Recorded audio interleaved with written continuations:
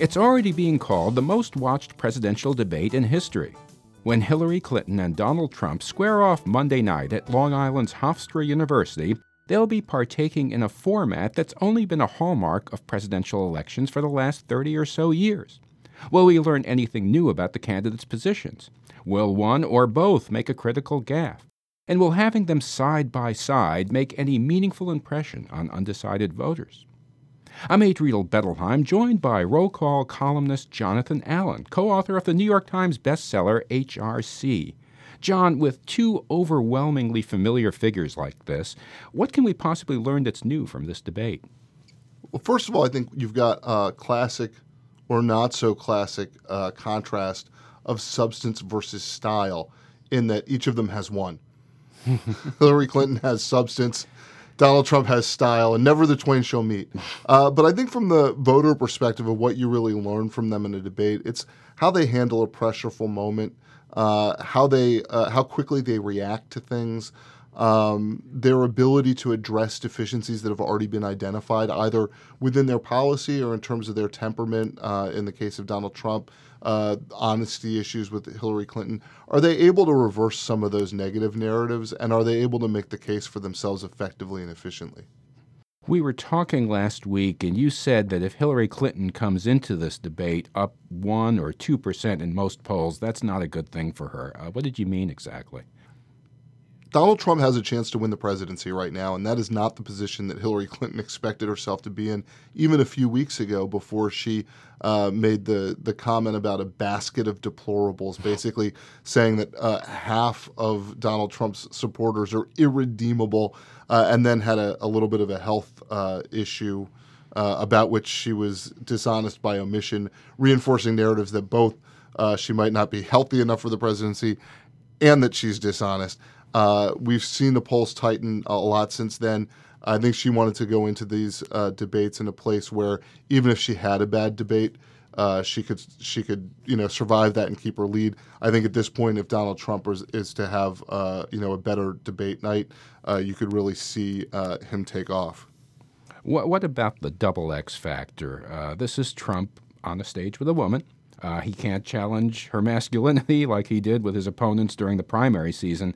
Is going head-to-head with a female opponent something he struggles with? Is it going to rattle him? Adriel, the double X chromosome question, not one necessarily that I think gets asked in such a scientific way, and yet still pretty cool. I think it's a problem for Donald Trump in that he hates being challenged by anybody. And I think that a candidate who is seen as not being willing to be challenged always looks bad. I think that's particularly bad when it's a male candidate against a female candidate. It looks like he doesn't appreciate being challenged by a woman, which gets into sort of gender role issues and our sort of societal reaction to those. At the same time, I think there's some vulnerability on his part because he's spent so much time going after his rival's masculinity. I think if Hillary Clinton effectively does that to him, it's a huge problem for him. Some think that she also has to show why she wants to be president, something that makes her candidacy about more than just her. How does she go about doing that? I think one of the things she could do, and I have not heard her do this, but borrow a page from President Obama, who, when he campaigned for election, almost no matter what he said, it was followed up with, "And that's why I want to be your president." Right. She is not very good at connecting all those dots between her personal narrative and the policies that she wants to put together and what the American people want. But one of the ways to do that, or at least try to do that, is to basically apply the lens of "I want to be your president" to almost anything you say. And there's always talk about the way that she comes across very programmed. And we've sort of speculated. One of the reasons is because she's been around for an awful long time in public life. Her instant reaction to some things is churlish.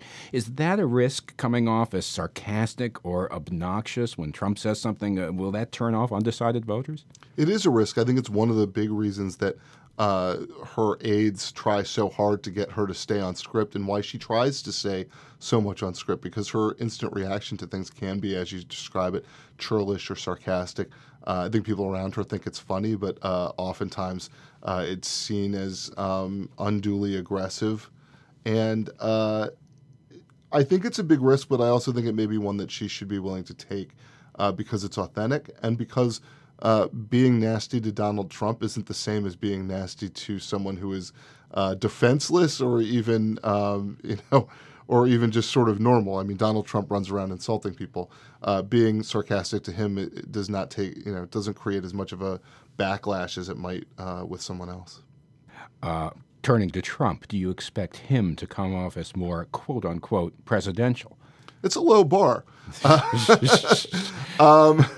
So, yeah, will he clear the bar of being more presidential than he usually is? Probably, but there's a danger for him, too, in thinking that the bar is exceptionally low. Americans want to see that he's presidential. Even if they do see him act presidentially on a debate stage, I think that there are things that he's done in the past that are going to continue to be thrown at him. It's hard to gain the view that you have good temperament or that you are balanced after you have shown imbalance and poor temperament. But this is a danger for him going in. It's a danger for him that Hillary Clinton will find a way to get under his skin. If he blows up at the debate, his campaign is over. There are, of course, 2 more debates after this. Do you think they'll be as closely watched, or is this first debate, the first get-together, the one that sets the tone possibly for the rest of the campaign? I think most people will be watching this debate very closely, and I do think that this could be determinative. It could be a turning point where either Hillary Clinton really runs out ahead and coasts for the rest of the election, or Donald Trump, keeps moving forward. I think because they are so close right now, the stakes for that are pretty high. A lot of people are going to be watching, and I will hold to it. This debate will be the most important debate, at least until the next debate. Jonathan Allen, Roll Call columnist, co-author of the New York Times bestseller HRC. My thanks. I'm Adriel Bettelheim. Thanks for joining us. You can subscribe to this podcast on iTunes and Stitcher, and you can find all of our podcasts at rollcall.com/podcasts. Have a good week.